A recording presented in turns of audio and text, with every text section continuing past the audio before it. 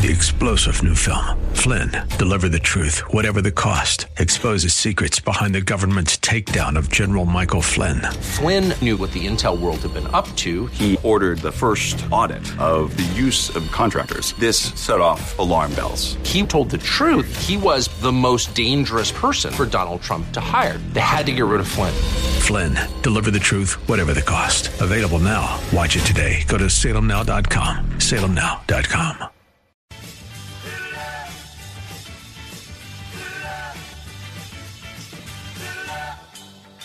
Thinking about healthcare these days? Well, you're not alone. And it seems that getting real information about the state of our medical system is tough to come by.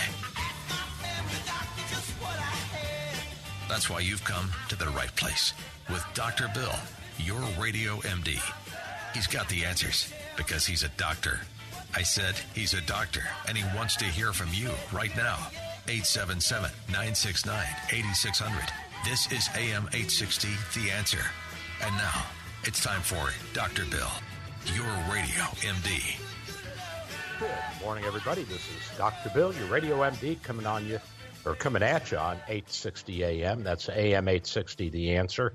And you can reach me live anywhere in the world. Just go to my website, drbillradiomd.com. That's drbillradiomd.com. Or you can go to the radio station's website, am860theanswer.com. And click Listen Live, and you'll hear me if you have a headset hooked up to your computer or speakers. We are an iHeart station, too, although I don't hear a whole lot about that from the station anymore. I don't know, Bill, has that kind of fallen out of favor? No, we're still there. We're still with iHeart? Okay. Yes, sir. So you can catch me as you ramble around in your automobile on your cell phone. And we also are talk radio, interactive radio. I'm at 877-969-8600, 877-969-8600. I want to hear from you today. I want to know what you think about the confirmation of Judge Kavanaugh and his swearing in yesterday. I thought that was a great victory for the conservatives in the country. And I was very pleased that the president stuck by him through this. I was a little distressed that even the conservative reporters are saying that Dr. Ford was used by the Democrats, and I think that that's nonsense. I think she was complicit in the whole thing. And there was absolutely no reason for her to send that letter unless she had an agenda. So I don't think that anybody on the Democratic side, whether they were testifying or instigating or protesting, has anything positive to say about their side of the coin. I mean, it was just really ridiculous. And Chuck Schumer saying that this was one of the saddest days in the Senate's history, and the country's going to be turned upside down, Nancy Pelosi, and they're going to impeach Kavanaugh, which, of course, they can't do. You can't impeach the man for something that happened when he was a teenager. So it's just a lot of hot air and a lot of attempts to further divide us, which is working, by the way. I mean, we're getting further and further apart, and I can see that and hear that at the lunch table in the doctor's lounge. So I don't know how we're going to reverse this, other than hopefully we'll be able to hang on for a generation and a generation of conservatism. And if we have a whole generation of kids that are raised in the conservative mold, most of them, then I think that we'll have a shot at maintaining the republic without any major conflagrations or civil wars. But you never know. You never know. Well, I guess we're allowed to take a victory lap and to celebrate a little bit. And we say, well, the left wants federal rights, and the right wants to see less federal rights. So the states' rights versus the federal rights is a lot of what this is about. And as you recall, the Roe versus Wade was actually a fight over whether or not the states had the right to regulate abortion. And the court said no, that there is an inherent right within the Constitution to abortion for women, and that the states can't override that inherent right. So every state had to permit abortions to be performed. And a lot of this started back in the 50s and 60s, and we've been over this with Dr. Nathanson and the deceptions that were perpetrated in order to push for abortions on demand. And I think that Nathanson did the right thing in turning around and saying that his actions were wrong, and he wrote a book outlining how the public was deceived by this movement and the press, and he changed his mind about abortion after ultrasound became available, and he could see the embryo and the fetuses in the uterus and realized that these were living beings. They're not inanimate objects.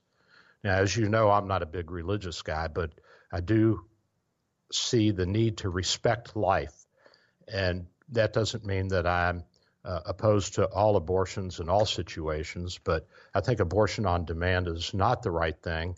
And if it does come up and the court says, wait a minute, the states do have the right to regulate this, well, the only thing that's going to be lost is that a number of states will say, well, no, you can't do abortions here, but New York and California, there'll be a few states that will continue to offer this,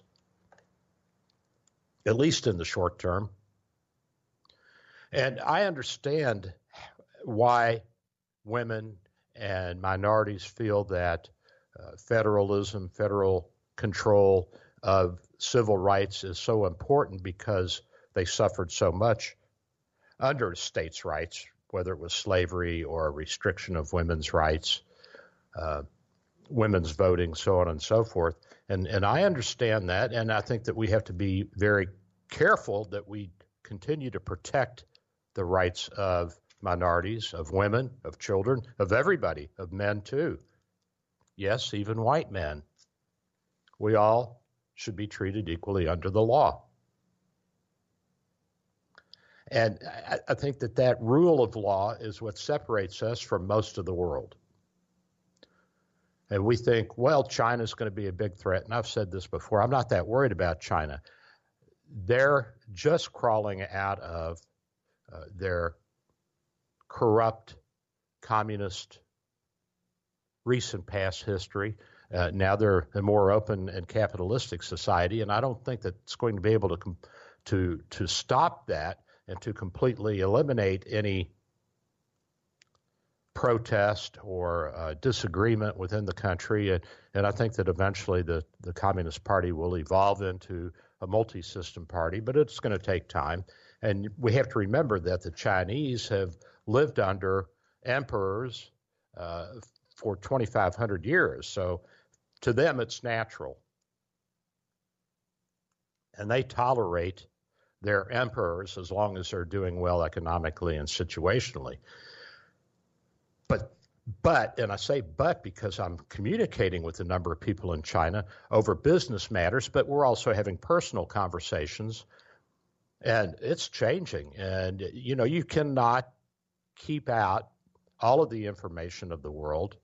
Now, the Chinese are a big country like us, and like us, it's difficult to know the whole world when you have a country that is the size of Europe or larger and has more states than Europe has countries. And we are expected to know our history and our states and our state capitals and our national parks and all of that. And that takes a lot of effort on the part of school kids. So the Chinese are similar. You know, they've got a huge country with a lot of provinces, 1.5, 1.6 billion people. And so their learning curve is just as steep as ours, and they have a lot more history that they have to ingest as they're going through school. So it's going to take time, but we'll get there. I'm not that worried about the Chinese. I do agree that we need to keep our military up to snuff. And I'm going to talk about the trade agreement, which I think is a tremendous pressure point on the Chinese and bargaining chip, and there'll be a number of reasons for that. But let me get through the Judge Kavanaugh situation first. I think that not only do we have a rule of law, which is important, and interpreting the Constitution within the framework of its intention, to me, is important because it says that there is a law, a legal framework within which we work, and that we all have to abide by that or suffer the consequences. And we need a final common pathway to arbitrate disputes over the legalities of our laws, whether or not they're appropriate, whether or not they meet the test under the Constitution, whether or not they're functional. That's extremely important. I mean, that's the whole purpose. You know, justice is not about absolutisms, of course. It's about relativisms. And again, there are a lot of laws on the books that nobody endorses or enforces, or even knows that are there, that have been there for decades, maybe even hundreds of years. So the law is somewhat fluid and plastic, and it can be reshaped, but we have to keep it within the framework of the Constitution as we understand it. And that doesn't mean that you say, well, the Constitution says that we can change it anytime we want, even though the Bill of Rights says something different. No, we can't. And we need to interpret it within the framework of that. And this is extremely important when it comes to the First and Second Amendments, and also to the 14th Amendment. Now, the First Amendment gives us our freedom of speech and press and assembly and religious worship, belief. And, of course, the Second Amendment gives us the right to bear arms. And these are two twins, so to speak. I mean, they're not identical, but they came out of the same thought process, and they're integral to each other. One protects the other.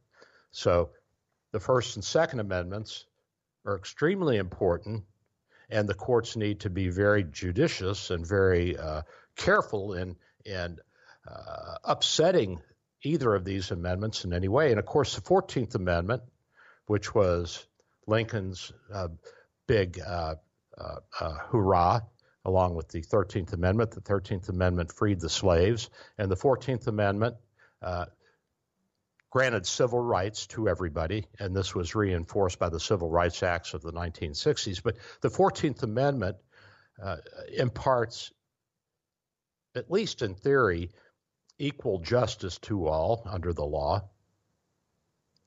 And I think that this will be important as we go forward with the abortion debates, because the argument is going to be made that a fetus, an embryo, is a living human being, even though it may be in a very primitive stage of development. All of the necessary genetics are there, and we know that fetuses within the womb have feelings. We know that they react. They suck their thumbs, they swallow, they cry, they stretch, they yawn, they go to sleep, they wake up. I mean, they do all the things that an infant does. And you can make the argument that an infant for the first few weeks or months really has little awareness of what is going on. And it's just a transition from a fluid world, a liquid world, to an air world. But they're still basically in that same stage.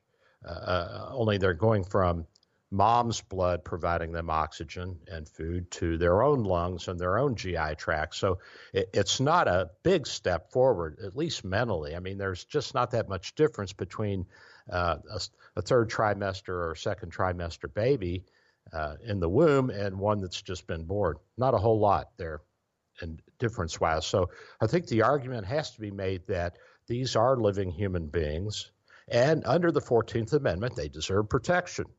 And this is a good area for the courts, now that it's got a conservative balance to it, that they revisit this, or that someone bring this to the court to be revisited. The court can't just pick it up and revisit it. This has to be brought forward by two parties who are legally debating over something like this. So this is important that we keep in mind the 14th Amendment, and that we encourage our conservative justices to apply this equally to unborn as well as born human beings. that to me is extremely critical. It's also critical that the laws that Congress passes that have met the test, that they be enforced, and that if they're not enforced, that the different branches of government sue for the enforcement of these and take it to the Supreme Court and have the Supreme Court say, look, it was a duly passed law. You got to do it. I mean, you have to enforce your border laws. You have to enforce your trade laws. You have to enforce your immigration laws. These are all important laws that we need to enforce. And without some kind of structure, we really don't have a country. And the left says, well, we don't need borders. We really don't need a country. Yeah, we do. Yeah, we do. Let me tell you, we really do, because what we have is very special and very sacred and needs to be defended. And I don't mean sacred in the sense that it's blessed by God, although a lot of people think that it is. I mean sacred in that it's unique, And I don't know if you guys remember who Lafayette is. He was the young French aristocrat who came over and fought with us in our Revolutionary War. And he has a statue in Lafayette Park, which is right in front of the White House. Interesting guy. He was born into one of the wealthiest families in France and came from a military family, generations of military men in the family. He lost his father when he was 2 years old. His father was on the front fighting the Germans. And he made the sacrifice to come to the United States. He was wounded in one of the first battles at Brandywine Creek, leading troops for General Washington, became a lifelong friend of President Washington's. And he said, even then, that America was the hope for all of the world, that this was the place where true democracy and true human rights and true freedom would blossom over time.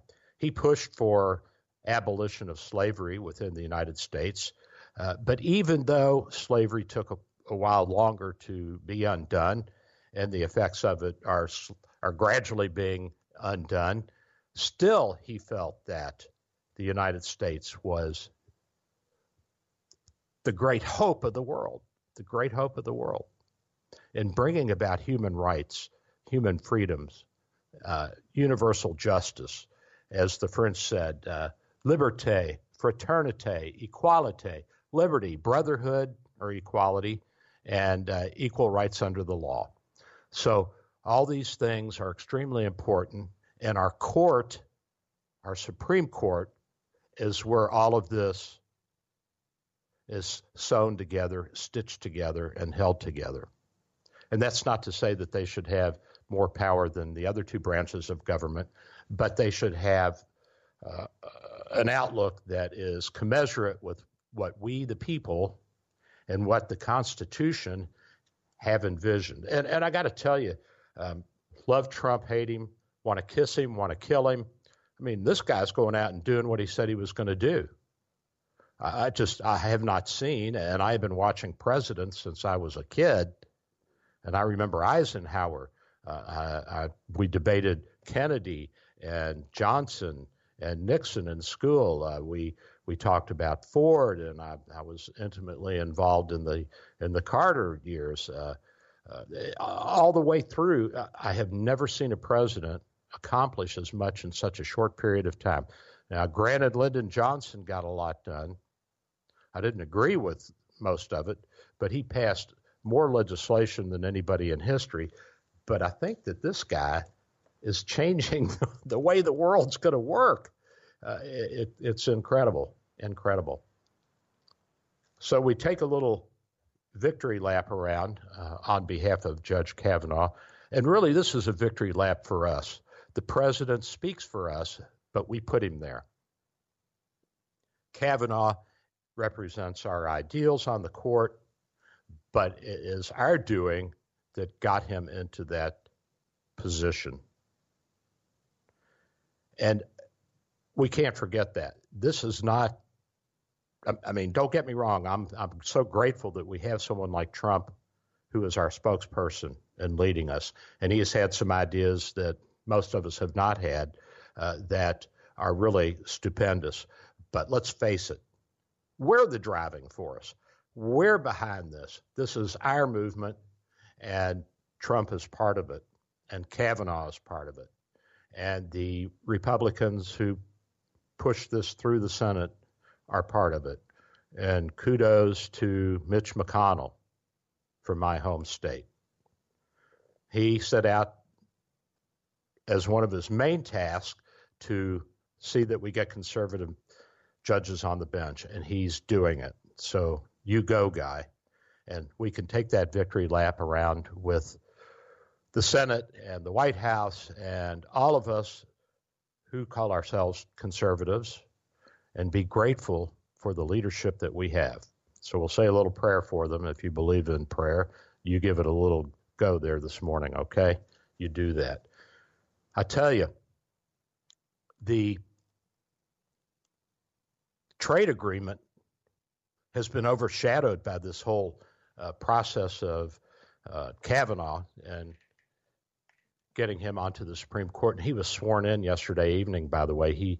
Once the confirmation hearings were over and he had been confirmed, my understanding is he went right over to the Supreme Court and was sworn in right away, which I think is tremendous, just tremendous. I mean, I can't tell you what a great sense of timing and accomplishment that is. And I think that's a way of saying to the left, you took your best shot, but you didn't bring me down, and here I am.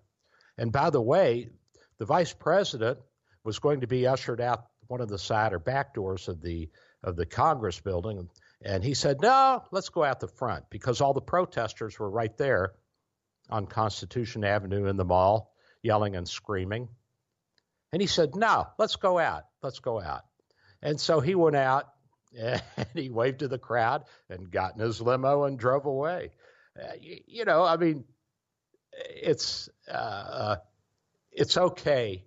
I mean, you don't want to give him the bird, but it's okay to say, you know what? We won, you lost. Let's all be grateful and gracious as we go through this, that the Constitution is still in place. The government's still running.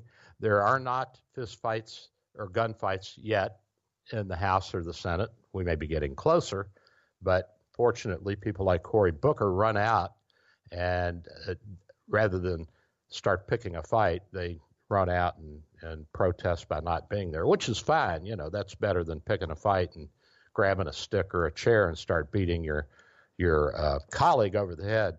I think the chairs in the Senate are pretty much glued down. I don't know about the House. Bill, do you know, I think the House is, those are fixed seats too, so they can't bash each other on the head. That would be the smart move. I'm not 100% sure. I'm not 100% sure. If anybody has any info on that, let me know. Last time I was in the Senate, I remember the Senate being a fixed seat. So I'm at 877-969-8600, 877-969-8600. If anybody wants to comment on Judge Kavanaugh and the whole proceedings, give me a shout. I'm here. I'll keep it open on this topic until the break, and then after the break, I want to jump into the new trade agreement. I mean, this is stupendous. This is stupendous, and you got to stick around for that because it's already affecting interaction between Canada and the United States. And I had a Canadian patient come in last week, and he was delighted. He said, "Oh, the Canadian dollar's going up. Our economy is going to strengthen, and it increased the amount of goods that Canadians can bring back from the United States duty-free. So that's going to help both Canada and the United States because our goods are about one half to two-thirds the price of what it costs in Canada. So this is a big, big deal for the Canadians as well as for Americans and Mexicans, and I'll get into that later. But if you want to say something or have any thoughts about the Kavanaugh confirmation, I'd love to hear from you. I'm at 877-969-8600. That's 877-969-8600.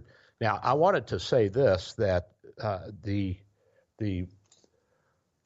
the book that was written back in the 60s or late 60s, early 70s, Our Bodies, Ourselves, by the Boston Women's Health Consortium, was an attempt to inform women of their rights, their health, their well-being, and their reproductive health as well. Oh, we've got Stephen from Tampa on the line. Stephen, come on, buddy. What's up? Yes, doctor. This is a political and medical question. I'm a physical therapist, and I've felt just the trickle-down effect from all this toxic waste to this political stuff and the attacks on Trump and everything. I don't know if people are realizing this, but I'm seeing it manifest itself in just a toxic people, and they're getting sick. You know, when you take out trust, it's all about trust, right? Trusting Trump, trusting Kavanaugh, not trusting anybody. I mean, that's the way we're tuned in now. Don't trust anybody, and you can testify to this. When you lose the capability to you know, and all these cheating shows and all this, and not even trusting your spouse, you're setting yourself up for disease. Wouldn't you agree? Well, certainly stress has been implicated as an additive in a lot of disease processes and push up your blood pressure if you're under stress. There's no doubt about that. There are some medical situations that are aggravated by the stress of the environment or the political environment or the social environment.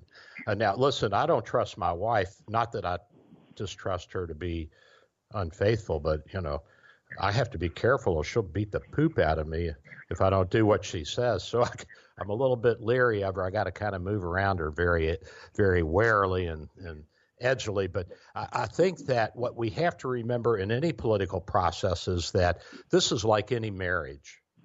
It's like any marriage. It's not going to be perfect, and we're going to have times when we disagree with our partners, and where we're even separated, or we may even get into a fight. But ultimately, acceptance is a lot of how we get through all of this. And when Obama was elected, people called me and they were in tears, and what are we going to do? And the Republic will be destroyed. No, it won't. We'll survive Obama, and the left will survive us. So I think that the important thing here is that we maintain our ideals, that we remember who we are and what we are, that we remember why we are here, and that we really are the last best hope for mankind, and that we continue to push for our conservative views. So I think that people need to take a chill pill. I agree with you. Go take a walk, run, ride your bicycle, go swimming, shoot some pool, play some cards, distract yourself. It's just not worth getting sick over all of this. Because if you don't have your health, as you know, Steve, you don't have anything. Well, you know, on that note, the people that I see that are utilizing the internet and so forth to take better care of themselves, they're taking more responsibility for themselves. I've been doing this for 24 years. It used to be the day where people just ate, drank, lived wherever they wanted, and they thought there was going to be a magic bullet for them. But I am seeing more people now taking responsibility for their health. It sounds ridiculous, right? Finally taking responsibility for your own health.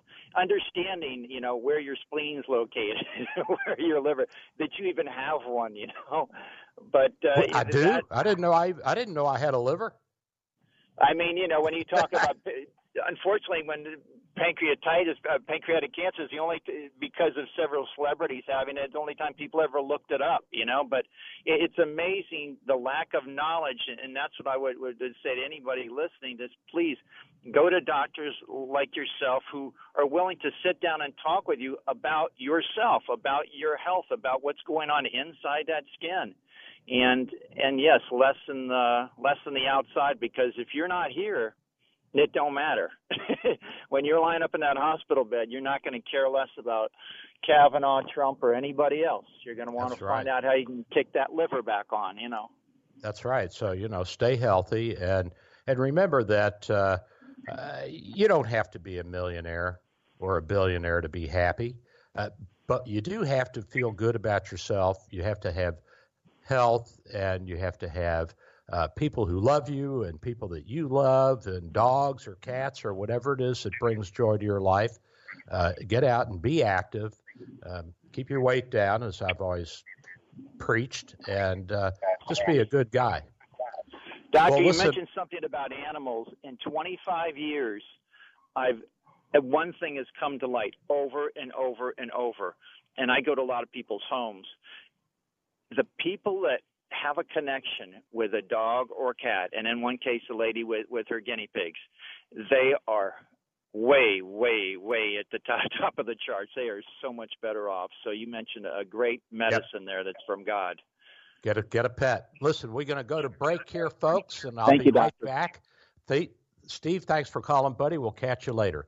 I'm Dr. Bill. Hang in there. I'm going to go grab a cup of Joe, and then we'll talk about that new trade agreement.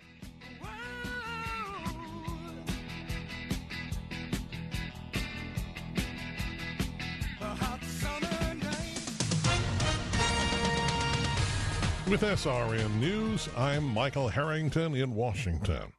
Supreme Court justices made a show of solidarity last night as Brett Kavanaugh was sworn in as the newest member of their club. Kavanaugh sworn in by Chief Justice John Roberts, and the man he's replacing, retired Justice Anthony Kennedy, was there too, as were fellow Justices Samuel Alito, Clarence Thomas, Ruth Bader Ginsburg, and Elena Kagan, 2 conservatives and 2 liberals. Secretary of State Mike Pompeo says he and North Korean leader Kim Jong-un have made progress toward a deal for the North to give up its nukes. There's no immediate indication, however, whether Pompeo has managed to arrange a much-anticipated second summit between Kim and President Trump. Pompeo was in North Korea for several hours this morning, says he had a good trip. And Brazilians are at the polls today choosing their leaders in an election marked by intense anger at the ruling class after corruption scandals. This is SRN News. Dr. Bill for Bay Area Medical, located at 6399 38th Avenue North in St. Pete, 727-384-6411, 727-384-6411. Full-service clinic with X-ray, heart imaging, ultrasound, stress testing, and minor surgery. We provide quality health care in a warm and friendly atmosphere. We are multilingual, well-trained, and certified. Most American insurance and new patients accepted. Bay Area Medical, home of Can Care, 727-384-6411. 727-384-6411. Hello, this is Dr. Bill Handelman for our good friends at Tampa Bay Imaging. TBI provides state-of-the-art MRI and CT scanning with the lowest radiation possible. Most insurance plans accepted, and self-pay rates are very competitive. TBI is conveniently located in Tampa and St. Pete with evening and weekend appointments, so call TBI today or ask your doctor. In Tampa, call 813-386-3674. St. Pete, call 727-545-9674. For most of us, it's hard to even look at. We've all seen images of a hungry child. She can barely move because that hunger has left her exhausted, lifeless. There's a name for this. It's severe acute malnutrition. Save the Children works in poor areas and cares for the child you're thinking of right now. But they can't do it without you. Your $60 gift to Save the Children can provide the emergency nutrition needed to bring a child back from the verge of death. Will you give the gift of life to a child today? Even a little that you can give will make a huge difference. Please call now. 888-884-4836. 888-884-4836.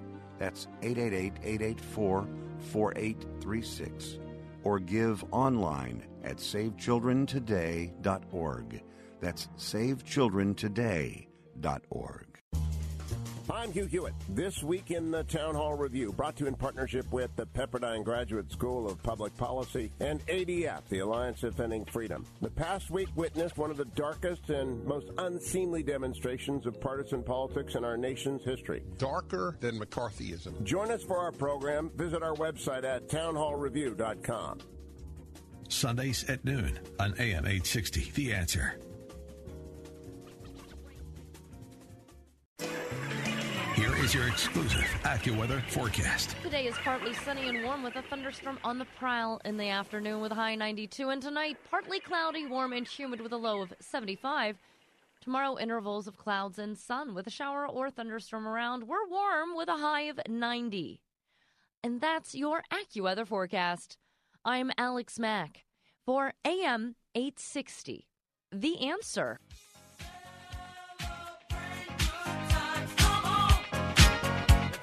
Celebrate good times, come on. Let's celebrate. There's a party going on right here, a celebration to last throughout the years. So bring your good times and your laughter too. We gon' celebrate. And this is Dr. Bill, and talk about warm, baby. I'm hot. I mean, I am hot today. I'm feeling it. I'm feeling the heat. Celebrating, yes, sir. No problem with that. Nothing wrong with that. Hey, I got to tell you, I want to know, where in the world does this president get his energy? I mean, the guy's older than me, and he doesn't stop. I mean, he's going all day and all night. He must be a catnapper. That's all I can figure out. Well, we talked about the Supreme Court nomination, and that's over. So let's talk about the really super-duper immediate big deal that happened this past week, and that is the renegotiated trade agreement between Canada, the United States, and Mexico. Let me give you a little background on this. The NAFTA was passed in the 1990s, and it brought out every president, Democratic and Republican, who could hobble up to the stage and push for the free trade agreement. And at the time, it sounded like a great thing. It was a way to open up the markets between the three countries more and to hopefully help the Mexicans raise their standard of living. And I think it probably did help somewhat.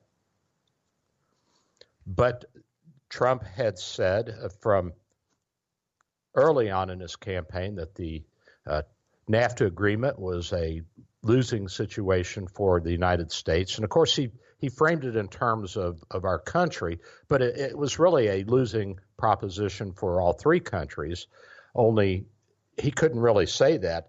And I'll explain how and why that is. And we'll look at the three economies. Now, first of all, we remain the largest economy in the world. We are still at the top of the list, and we are ahead of China by a few $1 trillion.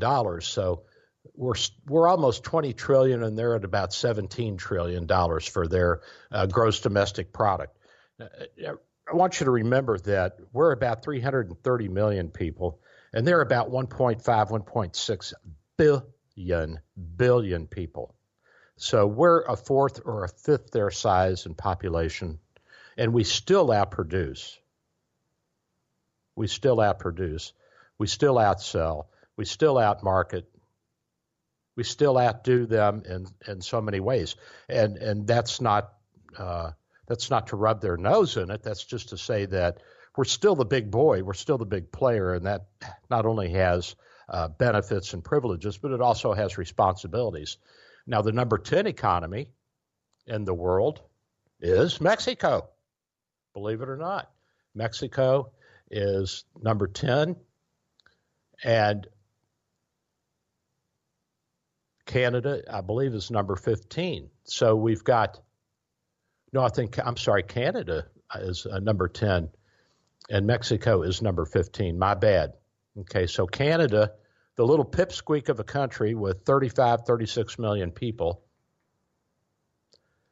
is number 10 in economic size. The economic engine of Canada is just tremendous. And if you travel through Canada and see the industrialization and the modernization and the cities and the many natural resources that they're tapped into, whether it's iron, steel, coal, oil, I mean, it's really incredible. That little country does a lot. And we're fortunate to have them as a sibling and as a next-door neighbor. Now, Mexico is number 15. And you would say, wow, I didn't know that. You mean they are in the top 20 in the world in economies? Yes, sir. Yes, sirree. Yes, sirree, they are. And their population is about 130 million. So they're a pretty good-sized country population-wise as well as land-wise. So you've got three of the largest countries land-wise, and you've got three of the top 20 economies, and you've got over 500 million people in the United States, Canada, and Mexico. And remember, the European Union is only about 600 million, so we're almost the same size as the European Union in terms of people and purchasing power, and certainly we're as advanced, if not more advanced in many ways, than a lot of the European Union. And that's not to say that Germany and France are not advanced, but there's a lot of Eastern Europe that still has a ways to go. So 500 million of us way outproduce the European Union, way outproduce. And we're certainly going to be even bigger than China, the three of us. And you say, well, why is that important?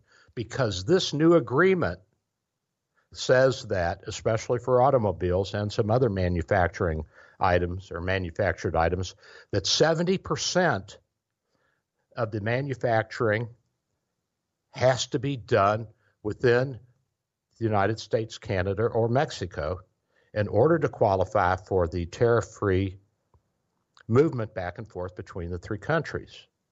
Why is that important? Because it puts pressure on the Chinese, and it puts pressure on our own companies and producers to utilize goods and people and products that are domestic, that are within Mexico, the United States, or Canada, that are manufactured here or hired here or are citizens of here or are landed immigrants. And so this puts pressure, and the Chinese commented on this too. They threw a little aside to the Canadians and said, well, this precludes any deal between Canada and China. Absolutely. That's the whole purpose, is to keep it in the family. That's what we're trying to do. That's not to say that we don't want to see the Chinese succeed. It's not to say that we don't want to do business with them. We do. But we want to encourage domestic industry as well. And domestic industry under this trade agreement means within all three countries. It means that all three countries will act in concert to preserve, maintain, and grow jobs within our borders. And that's a great thing. That's a great thing. So it pulls not only the United States into this stance of economic self-preservation, but it also pulls the Canadians and the Mexicans along with us. And the Canadians are happy about this, and so are the Mexicans. You know what? They're looking at this and saying, wow, this guy may not be as dumb as we thought. He is dragging them, urging them, pushing them to the table, and he got them there. And they negotiated, and they're happy. And as I said in the first half of the show, I've already talked with Canadians who are saying, this is a good thing for Canada. This is a good thing. This will bring down prices of some of their goods. It will increase their job market. It will encourage domestic production of goods and services in Canada, which will help their economy as well as ours. And it opens the door to more free trade between the United States, Canada, and Mexico, which is good for the Canadians because they are a big economy and they manufacture a lot of goods and services, and they want to sell their stuff just like we do. And we're still their biggest trading partner. And that's fine with me. I mean, Canadians are good people, good neighbors, good siblings.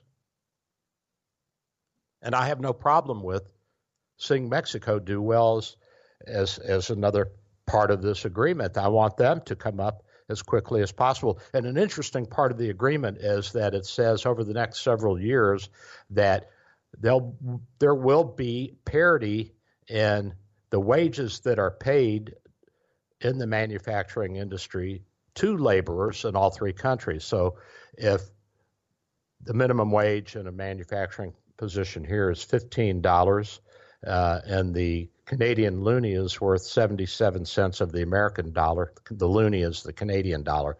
It's named the loonie because they have a loon, which is a type of waterfowl in the duck family, on their dollar coin, and so they call their dollar the loonie, just like we call ours the buck. And so theirs is maybe $20 an hour relative to our $15 an hour that they're going to have to pay their workers. They're probably already there. But it will also force the Mexicans to pay their workers more. Now, right now, their dollar is probably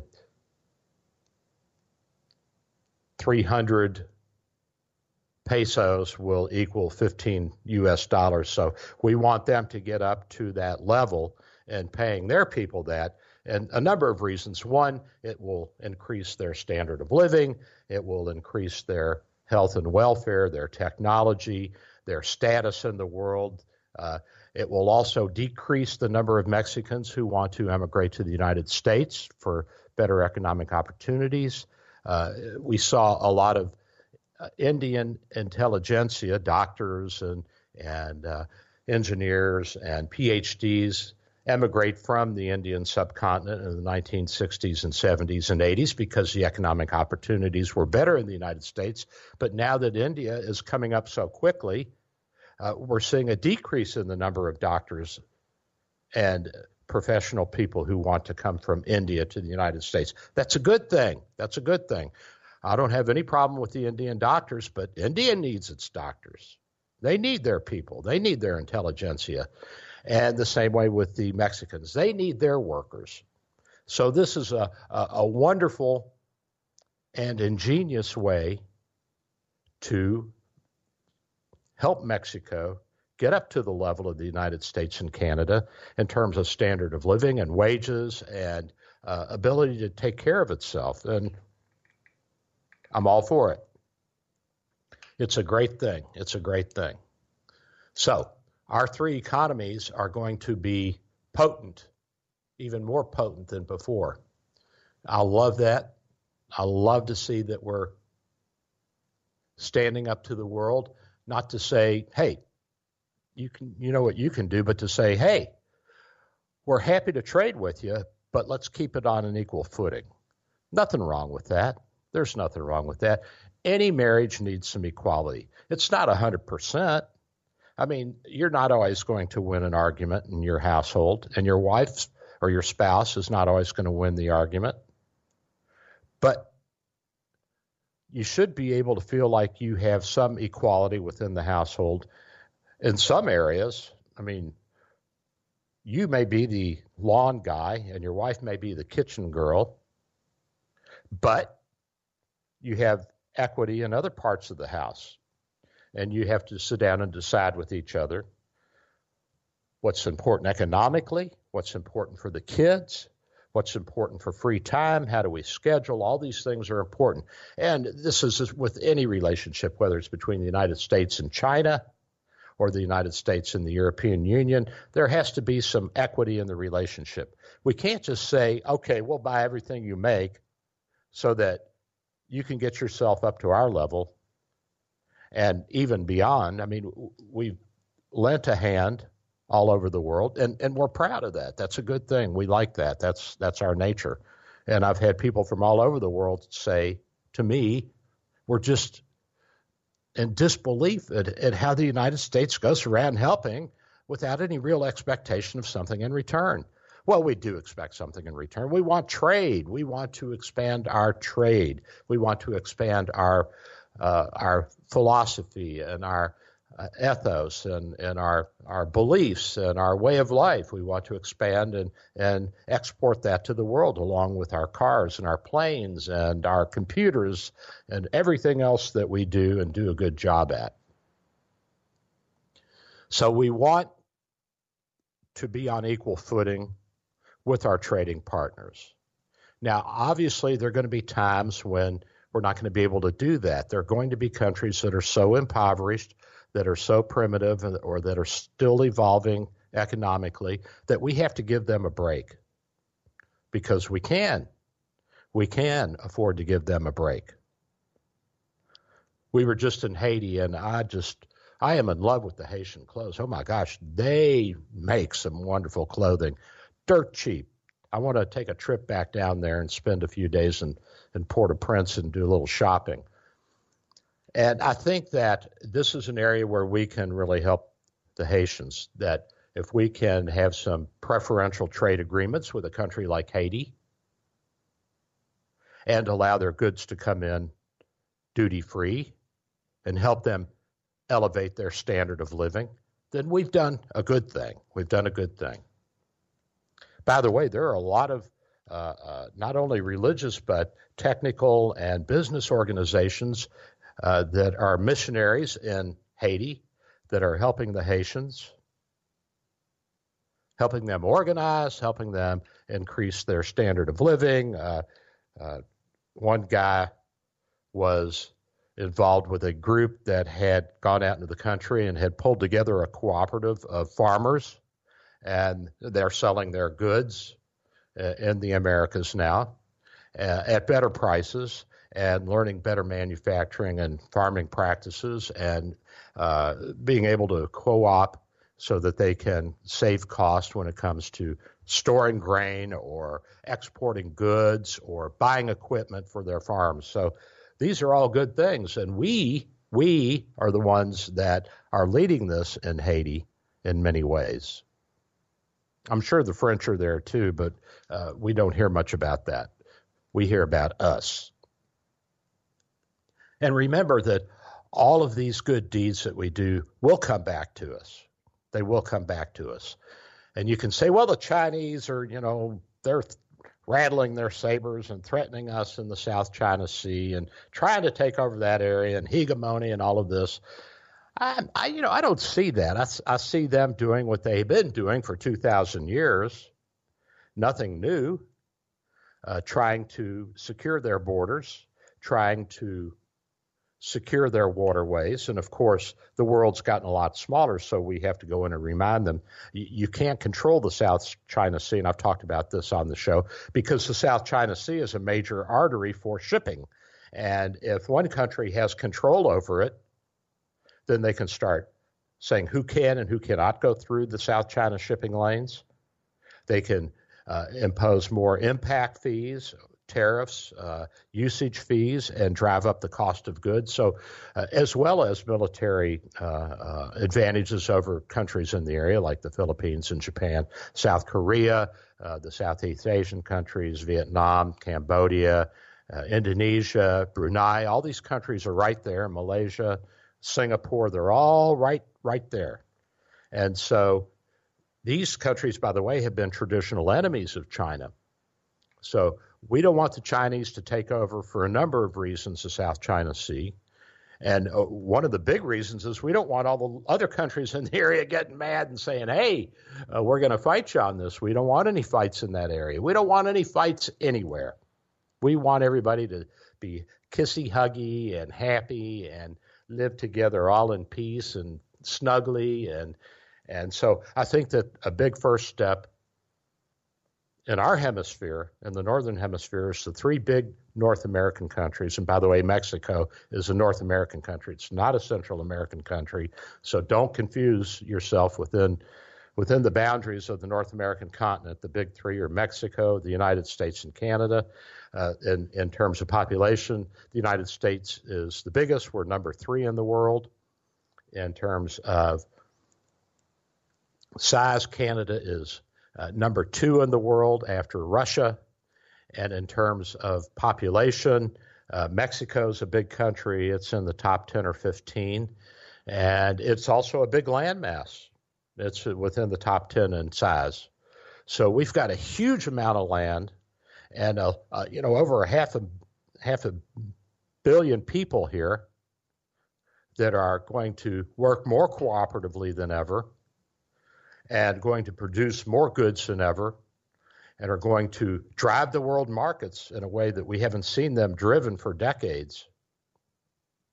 So I'm real pleased about this. It's a real barn burner for me. I love it. I'm going up to Canada in a few weeks. I'll bring you back a report on how they're doing up there. I'm sure that they're all going to be very happy, and this is good for us too in Florida and in the southern Sunshine States because we'll have more business from the Canadians this winter. We'll have more snowbirds coming down. Oh boy, we like that. We want everybody staying busy. We want everybody happy. We want everybody working. And by the way, hey, Bill, did you see that unemployment is the lowest level it's been in 45 or 50 years? Unbelievable. Unbelievable. I don't know who this guy Trump is, but I like him and I want him to stay where he is. All right, Billy boy, I'm out of here. Love you guys. Thanks, Stephen. And we'll catch you guys next week. I'm Dr. Bill, your Radio MD. 3-star General Michael J. Flynn, head of the Pentagon Intelligence Agency, knew all the government's dirty secrets. He was one of the most respected generals in the military. Flynn knew what the intel world had been up to. He understood its funding. He ordered the first audit of the use of contractors. This set off alarm bells. The explosive new documentary, Flynn, Deliver the Truth, Whatever the Cost, uncovers the facts behind this scandal. Flynn told the truth. He was the most dangerous person for Donald Trump to hire. I find out the worst enemy that I'm going to face in my life is right here in America. They took my assessment and they wanted me to change it. And I was like, I'm not changing it. They had to get rid of Flynn.